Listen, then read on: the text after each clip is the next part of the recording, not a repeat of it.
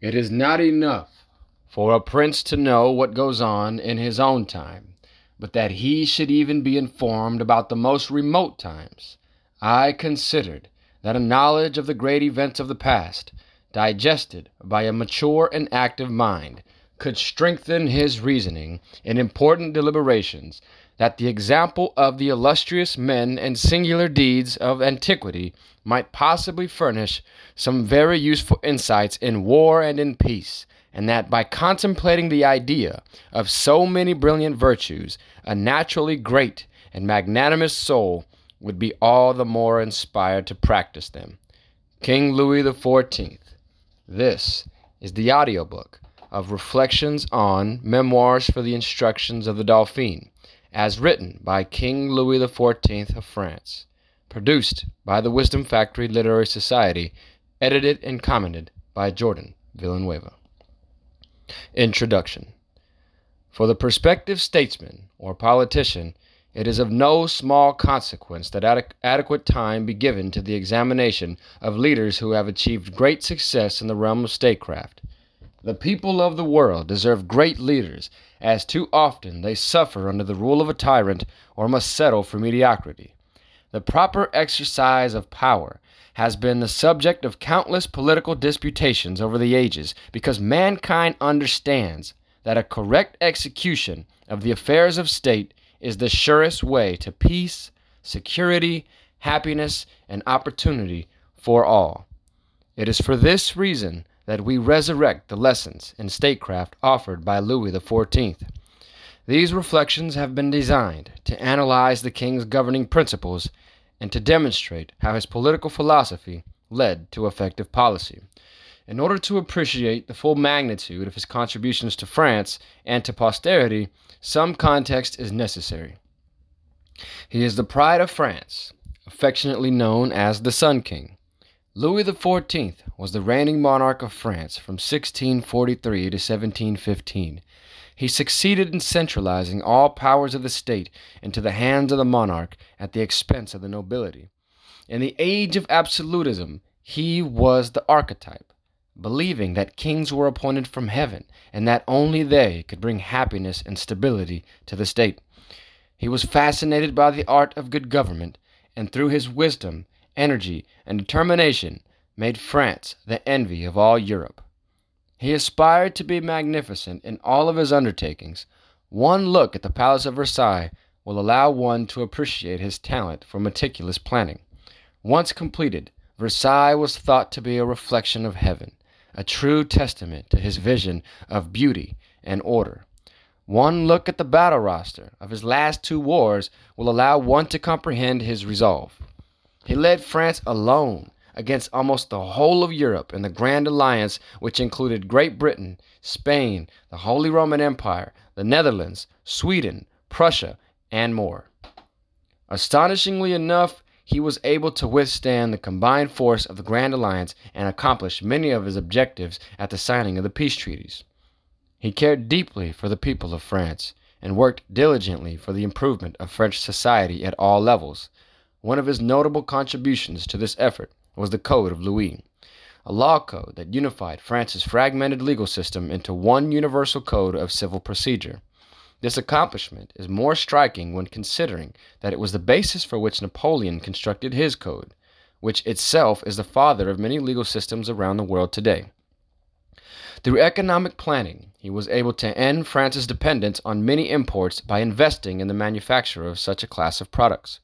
Through his innovations in the tax system, he was able to devise a more efficient system of public finance, and through tough spending cuts, allowed France to enjoy unrivaled prosperity.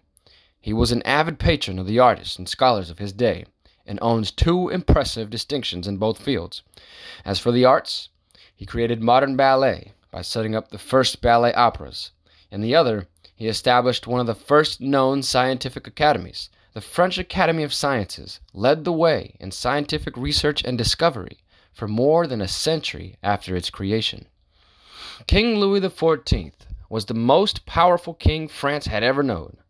But what made this monarch so unique was his aversion to the corruption of morals which usually accompany powerful leaders and make them insufferable.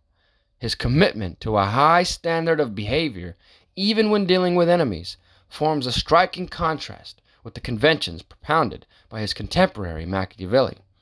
Although he was not without his failures, when taken into account the sum of his legacy, one cannot deny the glory and prestige that he brought to the French people and their nation. Always mindful in matters that would preserve his kingdom, he made it a priority to pass on to his son all of the lessons of good government that he learned while on the throne. This commentary is based on 10 selections from his memoirs and are categorized under the headings of foreign policy, nation building, and leadership. In order to maximize the utility of this practice, one should try to relate main points to contemporary politics, affairs, and leaders. Where additional context is necessary, it has been provided. Foreign policy, page 73. The court of Spain did not share these sentiments. Footnote. King Louis XIV was seeking a redress for an incident that involved his ambassador and the Spanish ambassador in London. During a parade, the two were disputing about who should be in front of the other in a procession. The Spanish ambassador apparently paid off an armed mob to storm the coach of the French ambassadors, killing his horses so that he would not be able to claim the spot at issue. The court of Spain did not share these sentiments, but trusted to the art of negotiation, in which this nation considers itself unsurpassed.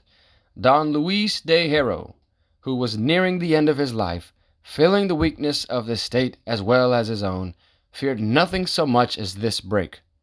He sought merely to gain more time in this affair by long and repeated conferences with my ambassador, imagining that everything would become easier once the initial excitement had been allowed to pass. He was very much surprised to see that things had changed between France and Spain, for at the Treaty of the Pyrenees, it was Cardinal Mazarin who tried to convince him by reasoning, to which he always replied briefly that he neither could nor dared exceed the orders of his king and the Council of Spain. Here, on the contrary, it was he who did the reasoning, and my ambassador who held firmly to my precise orders, continually obliging him to make unpleasant concessions. He died about then. I played on the circumstance. I acted with new ministers, who were still uncertain as to their conduct, as if all the conditions that had merely been proposed to him had already been decided, so as to have the means of demanding still others of them. Each of my couriers carried stricter and more pressing orders, and the Council of Spain, seeing that every moment of delay made its situation worse, hastened by itself to settle on my conditions.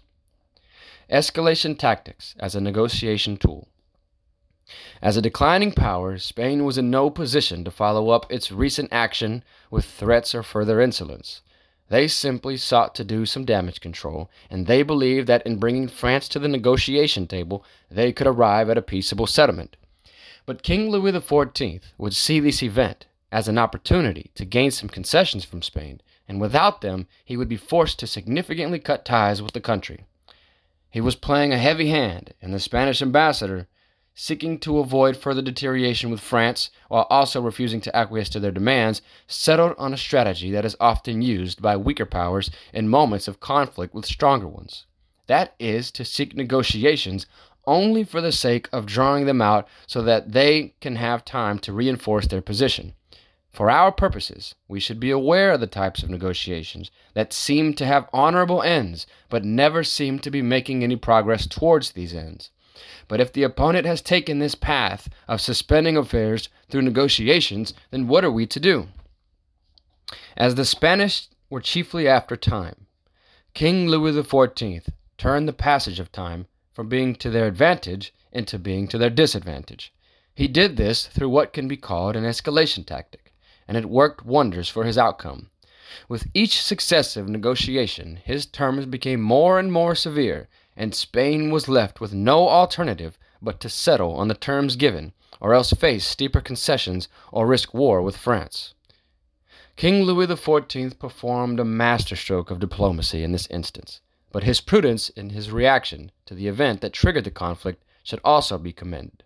When it comes to national honor, what nation on earth would not rush in extremes in order to either bring equal dishonor to their aggressor or retaliate outright? Emotions must have been high when he received the news of his ambassador's embarrassment, and his passion for revenge was undoubtedly fierce. But he was able to view the situation in terms not of gratifying his passions, but of gaining a sizable profit from such a blunder on Spain's behalf. We must always act with our judgment unimpeded by our initial emotional response to matters such as these, so as to avoid taking any course of action that resembles recklessness. Page 168 to 170. Meanwhile, the commotion caused to the north by the apparent decision of the Swedes to arm against Denmark had inspired the states of Holland, the King of Prussia, and the Duke of Lunenburg to form a private league amongst themselves in order to prevent any new undertakings in Germany. The moment I heard of it, I had no doubt that although this connection was made with another idea, it might inconvenience me if it lasted too long. For I knew how closely the states of Holland and most of their princes were watching my actions, and how frightened they were of my becoming the master of Flanders. But I did not believe I should, on the basis of uncertain speculations about the future, strive to ruin a league that was most useful to me at present. Since the Swedes, threatened by so many other powers, were obviously obliged to cultivate my friendship more carefully.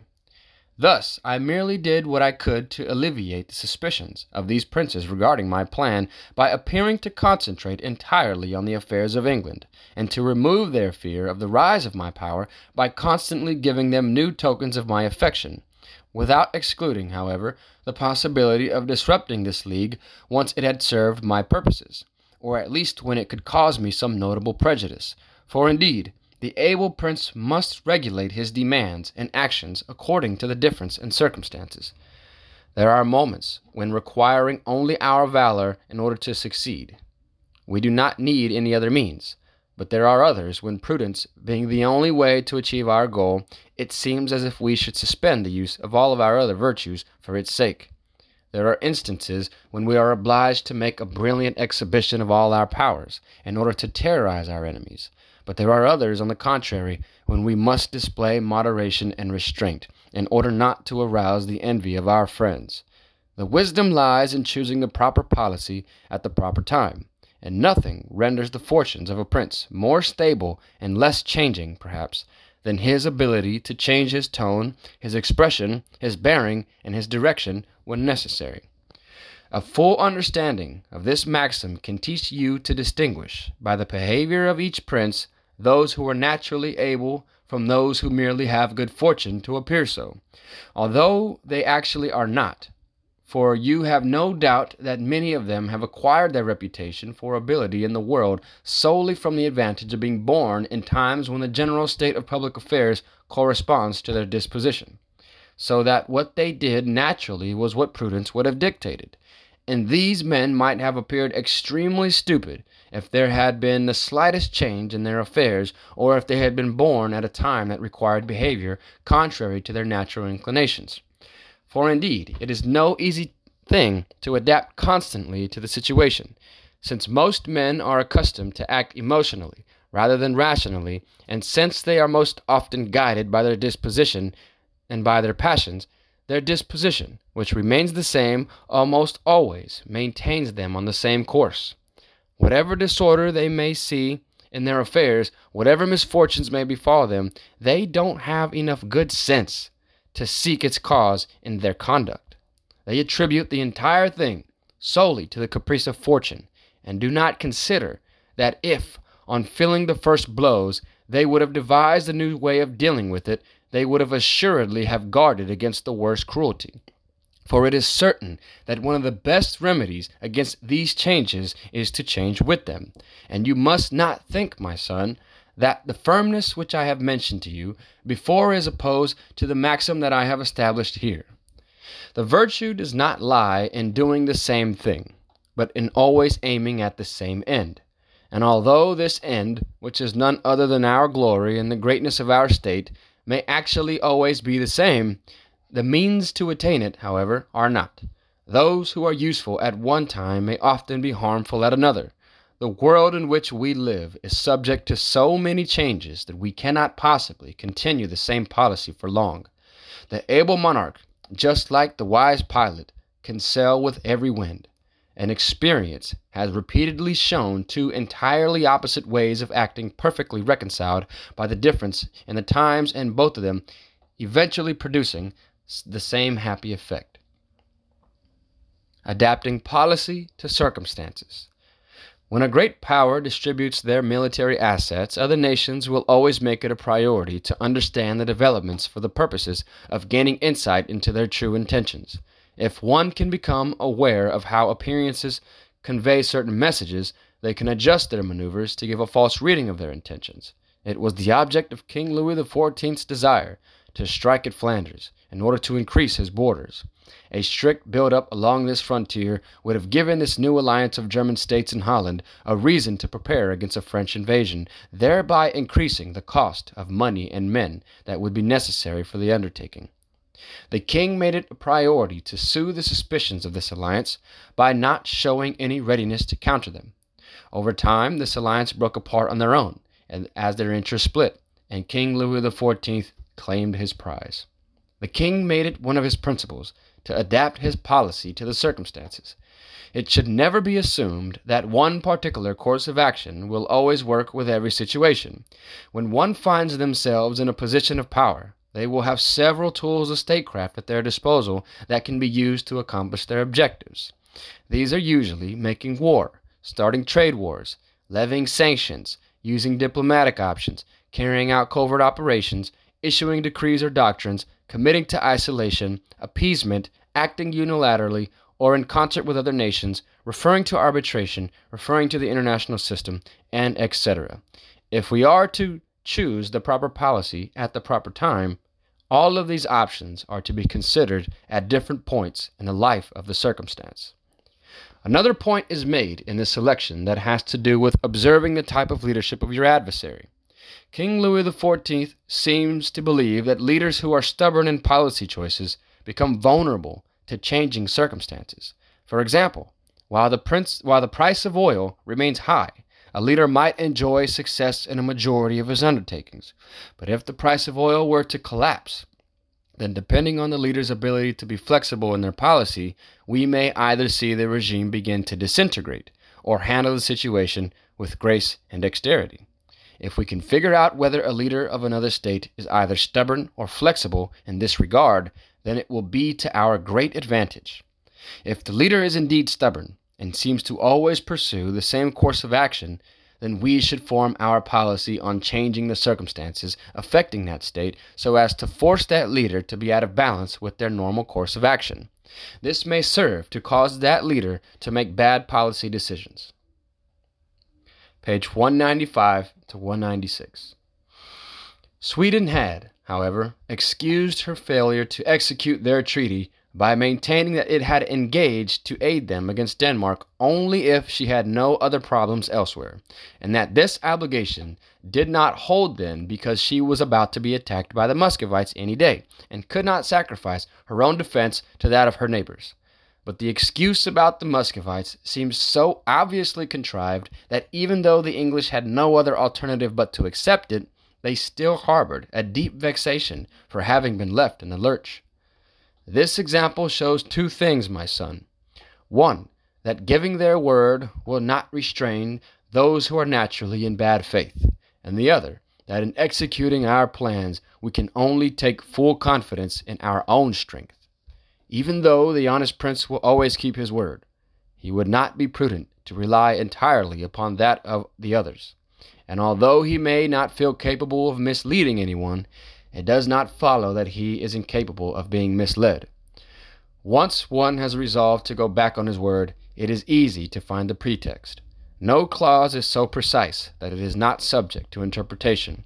Each one speaks in treaties according to his present interest, but most try to explain their words later according to whatever new circumstances arise. And when the reason for making a promise no longer holds, there are few persons who will hold on to their promises. But it may be added for your special instruction that this type of conduct is more typical of states that are directed by many heads than those that are governed by a single person. Beware of the broken treaty. A treaty can neither save a state or be the cause of its destruction. Such tremendous value does these documents possess in regulating the status of affairs in the international arena. King Louis XIV recognized early in his reign that treaties are hardly ever completely observed, and oftentimes this would have disastrous consequences for the misled party. It is true that in our world today, notwithstanding minor infractions here and there, that most treaties are observed in good faith. But this is always liable to change at any moment. As King Louis XIV says, it is easy for states to find a pretext for quitting their obligations in an agreement. Thus, we should be wary of treaties that leave us vulnerable from a security standpoint. It would be ideal to always have a contingency plan for these types of treaties. This can be done by formulating a plan of action in preparation for the event that a security treaty has been breached. This brings up the question on whether we ourselves are to engage in treaty breaking if the potential to gain some tremendous advantage might be at hand. King Louis XIV was one to observe strict compliance with his agreements with other states, and this was a source of great pride for him. When a leader gives his word, he should follow it. This is a matter of principle, yes, but there is some utility in it. On the world stage, oftentimes, the only way to solve an issue is with a treaty. But how can two states come together in an agreement if there is no good faith? They often don't, and usually one cites the lack of trust as a great inhibitor to engaging in negotiations with the other. Therefore, reputation is key to diplomacy and world peace. If a leader has observed his obligations in every agreement, then his credibility becomes established. Then others are likely to want to deal with them as the risk on double dealing becomes minimal.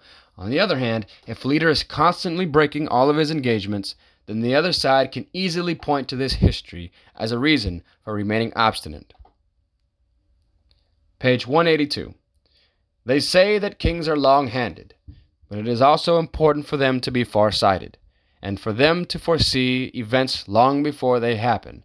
For whether or not we want certain things to happen, it is always useful to anticipate them. What comes from us is much more complete when we have had time to reflect upon it, and what comes from our enemies is much weaker when we are prepared for it. All our setbacks, whether in attack or in defense, are almost always attributable to lack of foresight or to insufficient reflection. Mediocre minds must be excused for not thinking about the future, because they have more than enough cares to occupy them for the present. But greater and loftier intellects, who can easily administer their ordinary affairs, must use the rest of their time to look constantly beyond them, because the farther ahead they can see into things, the longer they have to think about how to react to them, and are never reduced to the unfortunate necessity of making hasty decisions.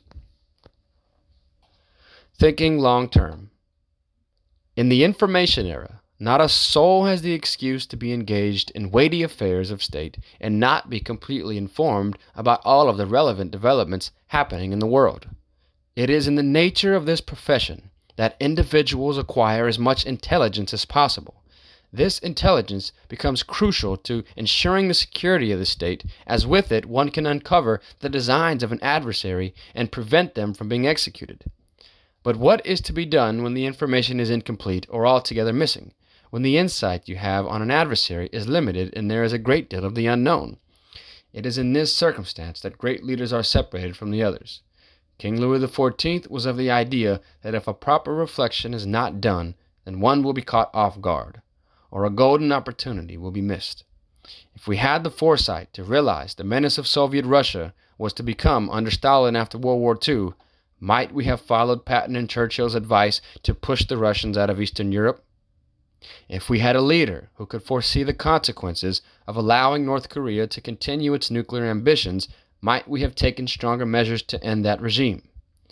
The amount of suffering and lives lost due to our inaction and lack of foresight compels us to seize opportunities to exercise this lesson and think long-term.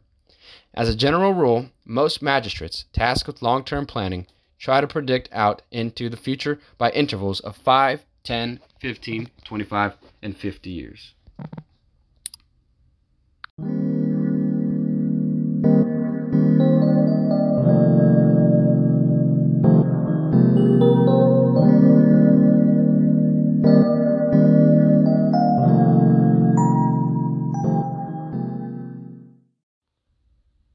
Nation Building, page 66 to 68. But my last decision of that year concerning the finances was the establishment of the Chamber of Justice, in which I had two principal motives. The first, that it was not possible, in the state to which things were reduced, to diminish the ordinary taxes sufficiently and to relieve the poverty of the people promptly enough without making those who had grown wealthy at the expense of the state contribute heavily to its expenses. And the second, that for this chamber to examine the contracts that had been made was the only means to facilitate the settling of my debts, for they had been raised to such prodigious sums that I could not have paid them all without ruining most of my subjects, nor cancel them arbitrarily without running the risk of committing an injustice. Aside from not wanting to return to the abuse that had been practiced in the redemption of treasury notes, by which means influential people were paid sooner or later by sums that were not due them, while the real creditors would have drawn only a small portion of their due, this is why I believed that I should liquidate exactly what I owed, and what was owed to me in order to pay the one and to be paid by the other. But because these discussions were delicate, and because most of those concerned had a great deal of influence, and a good many relatives in the ordinary courts of justice, I was obliged to form a special one out of the most disinterested men in all the others. I have no doubt that from reading all of these details, you will get the impression that the effort required for all these sorts of things was not very pleasant in itself, and that this great number of ordinances, contracts, declarations, registers, and accounts, that it was necessary not merely to see and to sign, but to conceive and resolve, was not too satisfying a matter to a mind capable of other things.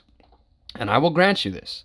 But if you consider the great advantages that I have drawn from it later, the relief that I have granted to my subjects each year, of how many debts I have disengaged the state, how many alienated taxes I have repurchased, with what punctuality I have paid all legitimate burdens, and the number of poor workers I have supported by employing them on my buildings, how many gratuities I have given to people of merit, how I have furthered public works, what aid in men and money I have furnished my allies, how greatly I have increased the number of my ships, what strongholds I have purchased, with what vigor I have taken possession of my rights when they were challenged, without ever having been reduced to the unfortunate necessity burdening my subjects with any extraordinary tax. You would certainly find, then, that the labors by which I have reached this position must have appeared very pleasant to me, since they have borne so much fruit for my subjects. For indeed, my son, we must consider the good of our subjects far more than our own. They are almost a part of ourselves.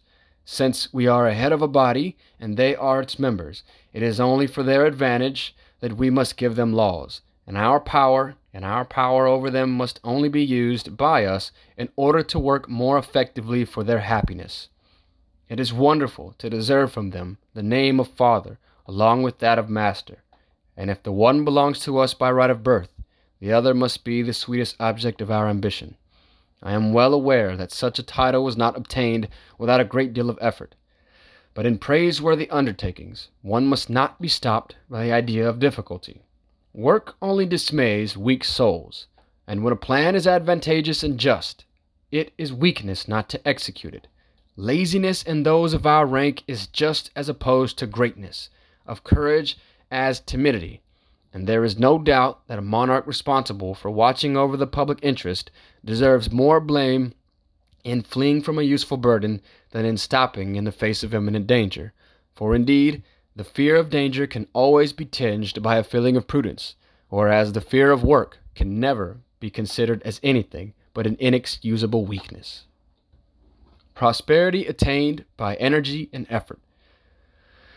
When a state is in a favorable financial position, meaning that they have either a small national debt or a surplus savings, they can reinvest that money into areas that would truly deliver opportunity and happiness for the citizens of that state. Such a state could invest heavily in places such as health, education, employment, research and development, space exploration, infrastructure, poverty elimination, crime reduction, and other areas that would make life for everyone more rewarding, interesting, peaceful, and fun. For this reason, A leader who brings a state out of its wretched financial condition into the heights of prosperity should be all the more loved and admired. This was Louis XIV's objective, and before he got entangled in his final wars, he paid off France's debts and had the state treasuries overflowing. He accomplished this by being absolutely involved in every detail about every transaction where the state's financial situation was concerned. One of the first things he noticed was that the majority of his nation's wealth had accumulated into the hands of a handful of aristocrats. He felt that the well-being of the state as a whole depended on the increased contributions of those who could easily afford them, and that it was their duty to give back to the state which had been instrumental in helping them acquire their wealth. When examining the financial condition of a state to look for potential revenue streams, one is bound to run into very powerful interest groups that are against and will impede any design that seeks to increase their burdens to the state. Yet even though most individuals will tend to their immediate interests over that of the good of a state, there will also always be individuals who understand the higher ideals of sacrifice and of duty to the greatness and health of their country. These are the people in which King Louis XIV speaks of when he formed his special court of justice to legalize many of his financial reforms. Such honorable individuals will be instrumental to any modern attempt to overhaul our financial systems, and no effort should be spared to find and organize them. It was not enough for King Louis XIV to recognize that his country was in need of financial reform. He had to embark on a long, tedious process of writing contracts, going over ordinances, and all of that other work which he mentions. The point that he stressed in the larger part of the selection was that this work, although uneventful, repetitive, and time-consuming, benefited the state and the people immensely. When a leader is in a position of power, their attitude toward work can have a significant impact on their effectiveness. If they can find the determination and energy to accomplish multiple tasks at a good pace, then they can start more initiatives, handle more situations, and complete more objectives. Contrast this wealth of productivity with a leader who has similar powers but has not the work ethic to see through his commitments. It becomes easy to see why the king was so harsh in his words, so as to say that any leader of the sort suffered from inexcusable weakness. Page 83 to 84. There arose soon after an occasion unpleasant in itself, yet useful in its outcome, that gave my people a clear indication of how capable I was of this same attention to details in regards to their own interest and to their advantages. The great dearth of 1661 did not actually begin to make itself felt until the beginning of 1662, when most of the wheat of the previous ones had been consumed. But then it afflicted the entire kingdom in the midst of these first successes, as if God, who was careful to temper his blessings, had wanted to balance the great and joyful hopes for the future with a present misfortune. Footnote: the first successes that King Louis XIV refers to is his work to stabilize the country's finances. So, just as King Louis was able to stabilize the finances, this great famine started to occur. The great dearth of 1661 did not actually begin to make itself felt until the beginning of 1662, when most of the wheat of the previous ones had been consumed.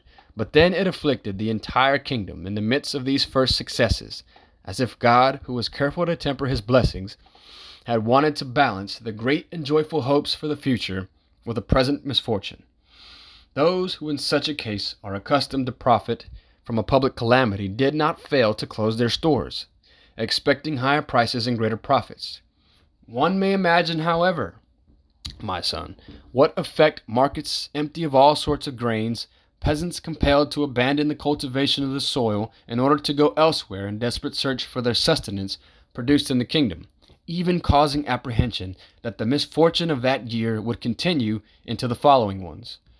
Artisans who raised the prices of their products in proportion to the cost of living, the poor making their complaints and their murmurs heard everywhere, middling families who held back their usual charities from fear of an impending need, the most wealthy burdened with their servants and unable to do everything, all the orders in the state finally threatened with the grave diseases that accompany a poor diet, and which, beginning with the people, subsequently spread to the persons of the highest quality. All this caused indescribable dismay throughout France. It would have been infinitely greater, my son, if I had merely agonized over it, or if I had relied on the remedies at hand. But on the ordinary magistrates, who are all too often weak and incompetent, lacking in zeal, or even corrupt, I began to intimately acquaint myself with the needs of the people and with the conditions. I obliged the more affluent provinces to aid the others, private individuals to open their stores and to put up their commodities at fair price. I hastily sent orders everywhere to bring in as much wheat as I possibly could by sea, from Danzig and from other foreign countries. I had my treasury purchase it. I distributed it free to the lower classes of the biggest cities, such as Paris, Rouen, Tours, and others. I had the rest sold at a very modest price to those who could afford it, and any profit from this was immediately employed for the relief of the poor, who derived by this means voluntary, natural, and imperceptible aid from the wealthy. In the countryside, where distribution of wheat could not be effected so promptly, I dispatched money with which each one subsequently tried to relieve his need. I appeared finally to all my subjects as a true father of a family, who provides for his household and equitably distributes nourishment to his children and to his servants. I have never found any expense more useful than this one, for our subjects, my son, are our true riches, and the only ones that we conserve purely for themselves, all the others being good for nothing unless we know the art of using them, that is, of spending them wisely. And if God gives me the grace to execute everything I have in mind, I shall try to bring the prosperity of my reign to such a point, not in truth, that there should be no more rich or poor, for fortune, industry, and intelligence will always retain this distinction among men, but at least that there should be no more indigence or begging throughout the kingdom. I mean no one, however impoverished he may be, who is not assured his sustenance either through work or through normal and regulated aid. I was abundantly and immediately rewarded for my cares by the upsurge of affection that they produced for me in the hearts of the people. And this is how, my son, we may sometimes turn into blessings the greatest troubles of the state. For if anything can tighten the sacred knot that attaches subject to their sovereign and awaken in their hearts their natural sentiments of respect, of gratitude, and of love for him, it is undoubtedly the aid that they receive from him in time of some unexpected public misfortune. We hardly note the admirable order of the worlds and the regular and useful course of the sun, until some disturbance in the seasons, or some apparent disorder in the machine, makes us give it a little more reflection. As long as everything in a state is prosperous, it is easy to forget the infinite blessings that royalty provides, and merely envy those that it possesses. Man, naturally ambitious and proud, can never understand why another should command him until he feels the need for it. Understanding the needs of the people. When disease and famine threatened to throw France into a state of chaos, King Louis XIV remained as sharp as ever to meet the crisis. His effectiveness can be attributed to his understanding of the troubles that the lower classes were facing as a result of the calamity. In one particular instance, he saw that whenever a disaster happened, those who possessed the resources in high demand realized that they can sell their goods at much higher rates than normal. This happens even today, and so a future leader with the power to mitigate this money-grubbing tendency should do so as quickly as possible in the event of a disaster. When forming his plans on how to best correct the situation, King Louis XIV noticed that his advisors were often inept or gave bad advice. Now, whether this was simply due to their inability to conceive of proper solutions, or whether they were using the situation to serve their own interests and thus naturally arrived at solutions inadequate to the real problems, it is difficult to determine. But there is a lesson here, and that is that we cannot always rely on our inner circle to provide us with the best means of solving a problem. Their counsel should always be sought and given proper consideration, but no more than is necessary. A true leader in a state must be able to assess the situation himself and devise wise, imaginative, and bold solutions. A strong reason for this is that interest groups will always seek to penetrate the conversations had among a leader and their confidants with the hope of gaining influence on the former through those who have his or her ear. King Louis XIV displays his affections for his subjects in an almost poetic manner in this selection. One gets the sense that he truly loves them and genuinely seeks to provide for their needs. It is an obvious point that a statesman should always be mindful of the citizens they serve and wish them nothing but happiness. However, this is a sentiment that seems to be lacking among a good portion of our lawmakers. One should consider, as Louis XIV did, that the citizen plays an integral part in the function of a state. They supply the state with its productive capacity, the soldiers for war, the selection of its leaders, scientific innovations, entertainment, cultural phenomenon, and general peace, as this can only come when people live in harmony with one another. The positive condition of regular citizens and their health, finances, education, and opportunities forms the bedrock of a strong nation and contributes to order and further prosperity. Louis XIV did his best to confer these blessings upon his people, and it would be to the advantage of all our future leaders to follow his example in this regard. Page 224 to 225. For their part, my subjects were each day displaying more and more ardor and eagerness for my service. The long-standing neglect of the Navy had sometimes made me afraid of not finding enough sailors for all my ships, but at my slightest bidding there were more than I needed, entire provinces offering to abandon their homes and to leave their wives and children for my service. At the first rumor of war in Flanders, my court was suddenly flooded with gentlemen requesting positions. The captains of all old units sought my permission to recruit men at their own expense. Others requested only my simple commission for raising new troops, and all, in their various positions, vied with each other in showing me their zeal. It is assuredly pleasant to receive such tokens of esteem and affection from one's subjects. All princes agree that this is the greatest treasure they can possess. All esteem it, all desire it, but none at all try hard enough to acquire it. For in order to attain it, my son, we must direct all our actions and all our thoughts toward this end. We must prefer it to all other possessions and flee, as the greatest evil in the world, all that separates us from it. It is for ordinary men to limit themselves only to what they can find useful and pleasant. But the first thought of kings, and all their councils, must be for what may or may not win them the acclaim of the public. Kings who are born to possess everything and to command over everything must not be ashamed to accede to renown. It is a possession that is avidly to be desired, that indeed can contribute more than any other to the success of our plans.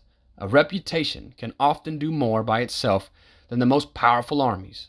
All conquerors have gone further with their name than with their sword, and 1,000 times their sole presence has easily brought down ramparts capable of resisting all their forces.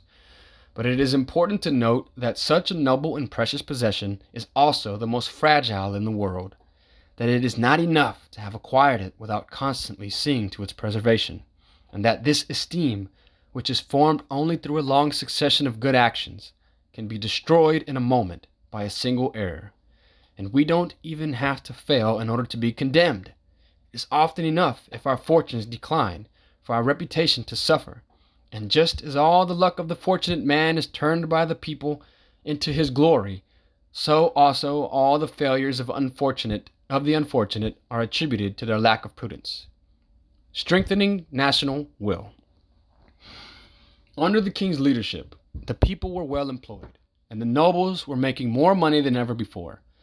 Both were witnesses to the king's public engineering program that was to transform France into the beautiful tourist destination that we know it as today. Art, science, and culture were flourishing, and peace and order was the norm. France was in a golden age of progress, and no one questioned to whom deserved all the credit. King Louis XIV, who held absolute authority in his state, only used that power for one end, to achieve perpetual glory and happiness for France and his people. As a result, the king was showered by praises and songs dedicated to his achievements. He was loved by the people. He tells us in his memoirs that this affection was what he was after all along, that every decision he had made had been calculated to this end. For our purposes, we must certainly be aware of demagogues who promise everything to the people, gratifying their every whim and passion so that they can remain in power. But there does exist a happy medium where a leader can reasonably accommodate the people and tend to their needs, of which a great many are indeed valid and often go ignored. We see in this selection the benefits Louis XIV enjoyed by being in such a situation as to have the bond between leader and ruler solidified, between the leader and the people solidified. This type of relationship, which unites the will of the people to that of the leadership, can unlock the unbounded potential of nations to achieve great things. Every aspiring statesman has a vision for his country. They feel that they can bring the affairs of state to such a happy position that they may indeed answer the call of the Constitution, that they may improve the lives of all citizens, or perhaps bring forth the advancement of mankind into the next great era. They might want to unite the divisions among people so that they can bring down the peace of heaven onto earth. Whatever it may be, with the full support of the people, whom are willing to make whatever sacrifice necessary for the leader to be successful, the prerogative of the leader gains the force of an entire nation. The roadblocks and obstacles once impeding his or her agenda are removed, and their efforts become reinforced not only by the full resources of the government, but that which the people own as well. Once a people pledge their loyalty and zeal for their leader, this sends an unmistakable message to the heads of state around the world.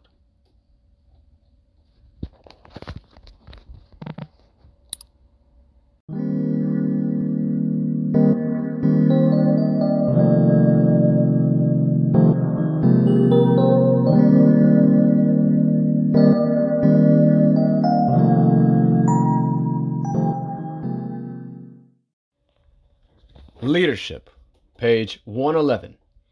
The lower classes, either frightened by something that appeared new to them, or secretly aroused by the nobility, stirred seditiously against my orders. The protestations and the mildness of those whom I had entrusted with their execution, being taken as timidity and as weakness, increased the tumult rather than pacified it. The rebels gathered in various places to the number of 6,000 men. Their fury could not be tolerated any longer. I sent troops there to punish it. Most of them dispersed. I readily pardoned all those whose repentance was demonstrated by their retreat. Some, more obstinate in their errors, were taken under arms and turned over to justice. Their crime merited death. I arranged that most were condemned to the galleys, and I even would have exempted them from this punishment if I did not believe that on this occasion I had to follow my reason rather than my inclination. We should be too happy, my son, if we had only to oblige and to give out graces. But God himself, whose goodness has no limits, cannot always reward and is sometimes compelled to punish. However much it pains us to do harm, we must be consoled about it when we feel in ourselves that, like him, we are doing it solely with a just and legitimate idea of a good 1,000 times greater. It is not spilling the blood of our subjects to exterminate murderers and evildoers. It is rather sparing it and preserving it. It is letting ourselves be struck by compassion for an infinite number of the innocent, rather than for a small number of the guilty.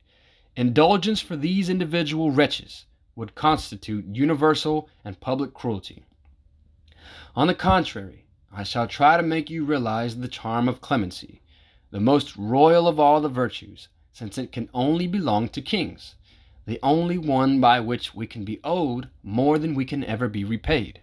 I mean life and honor, the greatest thing, finally, for which we can be revered, since it is virtually one step above our power and our justice. But in so far as I can judge, from carefully observing the actions of your childhood as I do, you will be, and I praise God for it with all my heart, sympathetic, easily pacified, and will have to guard much less against anger, hatred, and vengeance than against the opposite faults. Only don't let them take advantage of your own love for glory by passing these faults off to you as virtues. Acclaim follows them initially, but scorn will be quick to follow when it is recognized that if they are not the source, they are at least the most dangerous of all vices in a prince. To deprive the laws of their rigor is depriving the world of order, of peace, and of tranquility. It is depriving ourselves of royalty. Punishment is absolutely necessary to keep order. It is perhaps the grimmest part of any prospective statesman's reality that someday they may find themselves in a position where the right thing to do is to condemn another human being to death or to prison. It is a duty that requires a hard heart, but as long as evil exists in the world, the forces of good must do all they can to destroy wickedness where it arises and takes its most aggressive forms. King Louis XIV had to squash the armed rebellion, or else it might have spread into other parts of France and ruined the general peace. The enlightened leader must know when to resort to such measures, but even more crucial is their ability to perceive whether alternative solutions may be better. In order to decide upon the proper course of action, one should look at the legitimacy of the rebellious movement.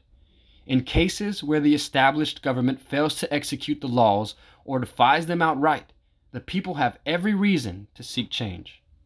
And depending upon the severity of the violations on the side of the government, the people may be justified in resorting to arms. Let us not forget the noble cause of the American Revolution, as the right to fight against tyranny is always reserved to those whom suffer under arbitrary and corrupt laws. Yet this is by no means a license for those who have minor disagreements with a particular policy of their government to resort to violence or treason with impunity. As a general rule, caution should be taken with those movements that come into being as a result of a lack of basic life necessities, such as food, water, or shelter. Similar discretion should be applied to civil rights movements. But when the unjustified riot occurs, or the looters on the fringe of these movements come out to steal, punishment must be severe. There may be times as well when foreign influence has created some pretense for rebellion, and these must be rooted out with force as well.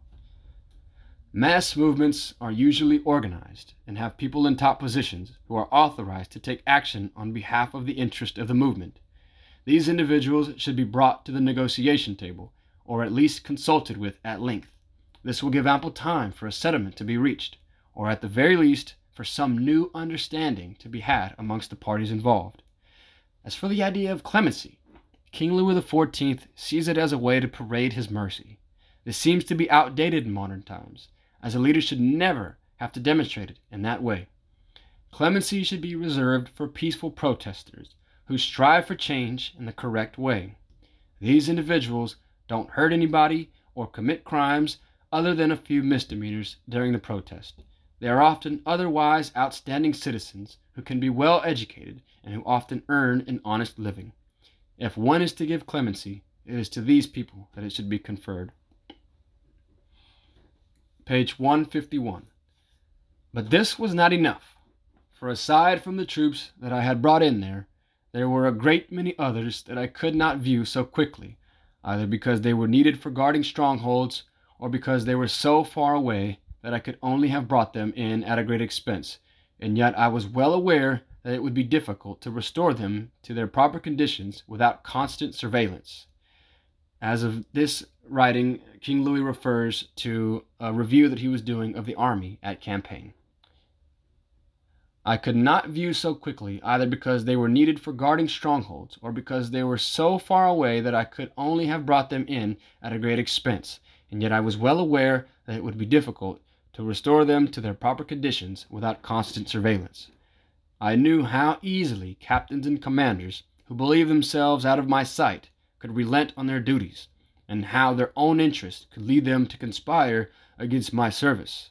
This is why I sent special agents everywhere, with orders to catch the troops by surprise initially in order to check innocently on their condition, warning the commanders to put things in better order promptly, and making it clear that they would return as often as they deemed it necessary, a most useful practice, for the captains, seeing that they were closely observed, were obliged to maintain their companies constantly at full strength, and the commissioners could no longer exaggerate the number of troops they were reviewing, having no doubt that the discrepancies would immediately be discovered. For my investigators gave me an exact oral and written report on their return, so that I could see at leisure to those things that required my authority.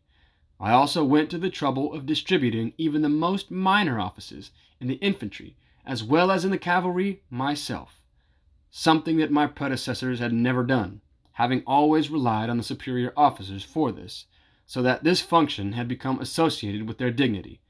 Finally, I assigned quarters to the troops. I settled differences between units and between mere officers, and believed that I had to make sure of everything myself. So must you be entirely convinced that our dedication to the public welfare or to the good of our service is the only means of satisfactorily achieving them. And as for me, I cannot understand how princes who neglect their own affairs can imagine that those to whom they entrust them should take better care of them than they. It is useful for subjects to imitate their monarchs in every way they can, but they are never quicker to follow his example than in his neglect of his own interests. When private individuals discover that the prince lacks dedication, that whatever good or evil that they do may go equally unnoticed, that in either case they will be equally treated, and that he who has so many people working for him at once will not go through a moment's trouble to see how he is being served, they gradually develop a cowardly indifference that makes their courage fail, their vigor slacken, their mind soften, and even their body grow heavy. They quickly lose their love of duty, their esteem for their master, their shame at public criticism, their love of glory, and even their idea of virtue, so that they perform their functions in a manner that is convenient to them, which is usually the worst, for perfection is hardly ever achieved without some difficulty.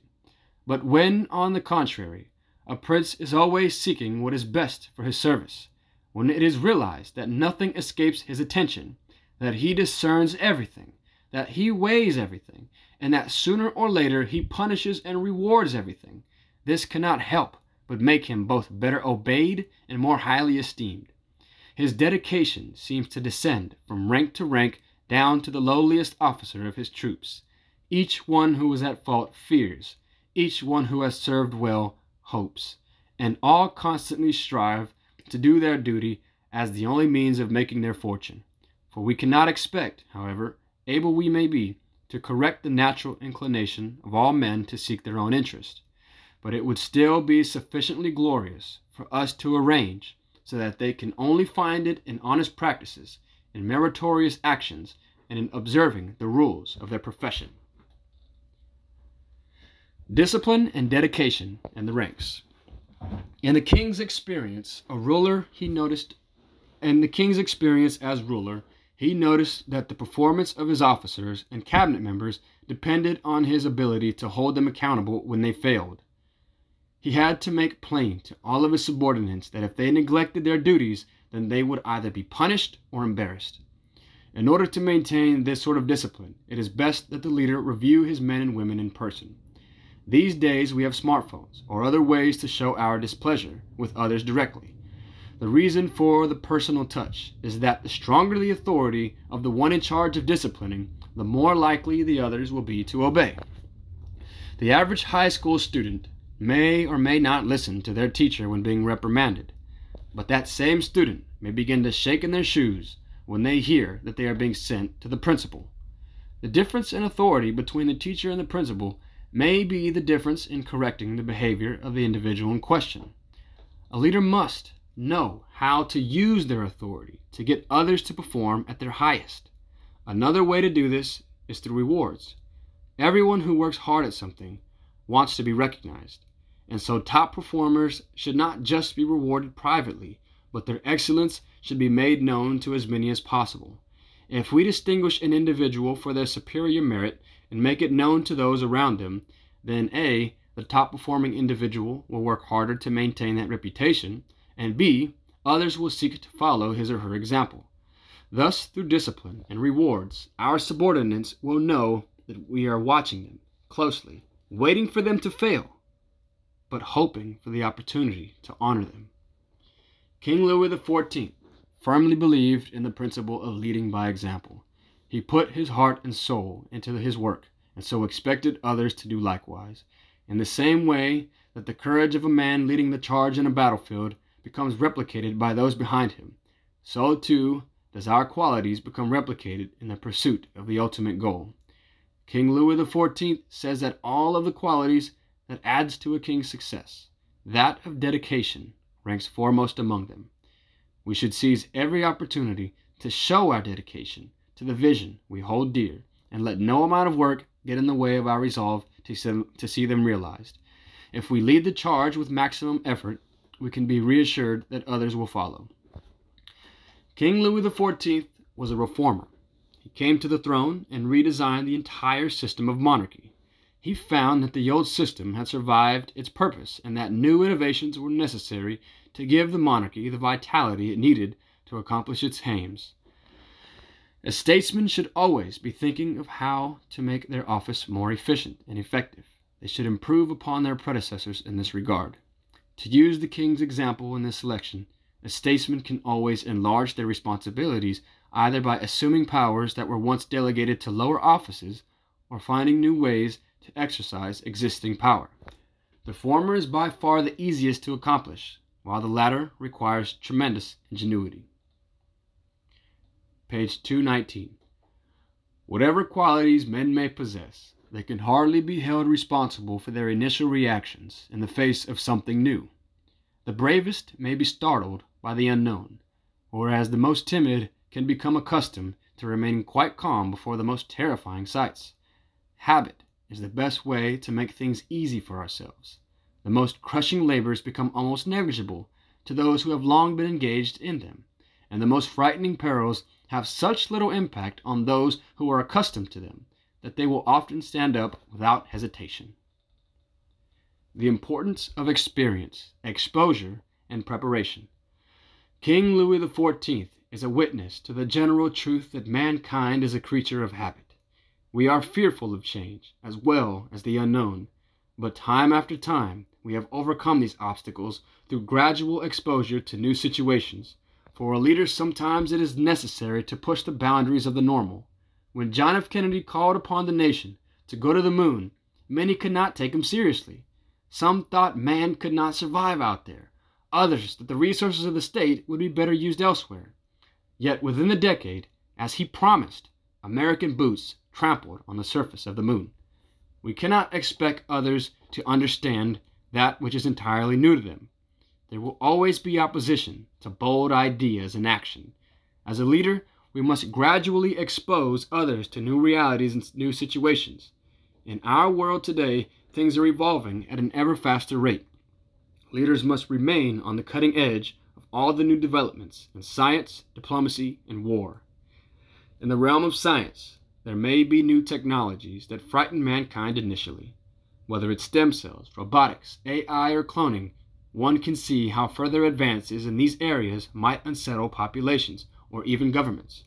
Of course, scientific advancement needs to be tempered with morality, but it is also just as important for the progress of humanity that these new technologies be allowed to develop.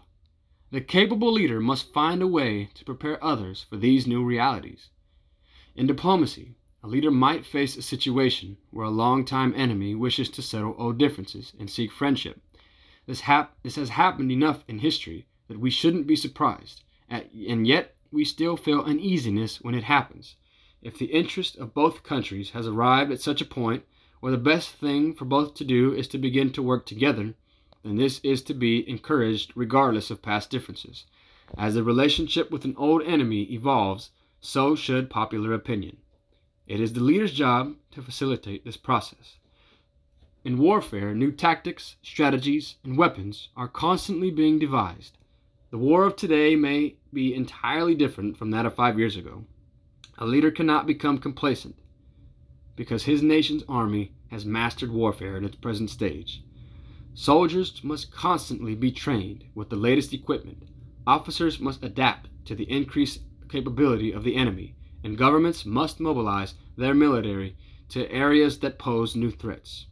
As warfare is constantly evolving, the leader must do all they can to make sure their country leads all others in these new developments. If we can expose ourselves to new realities, then we can prepare others for their eventuality. Then comes experience and mastery. If we follow this lesson, along with the others that King Louis XIV has set out for us, then we should be on our way to becoming great leaders.